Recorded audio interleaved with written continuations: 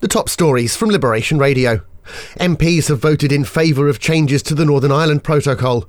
The controversial bill is expected to face a rocky road to get through the House of Lords. If it gets through, it could become law in July. And a man's been arrested in East London following a stranger attack that left a woman dead. She was found on the street in the small hours of Sunday morning. Police say it appears to be an opportunist attack. From the Jersey Evening Post, it looks like we'll have our first female Chief Minister. Deputy Christina Moore says more than half the new States Assembly have signed her nomination paper. Sam Mezek has also been nominated. And former Chief Minister Ian Gorst wants to bring back senators. He says voters felt disenfranchised by the new electoral system. Get the full stories and more at jerseyeveningpost.com. In Guernsey, there might be fees for recycling our waste. Deputy Peter Roffey says the current system is so successful it'll never be self-funding. Guernsey Waste lost more than £1 million last year.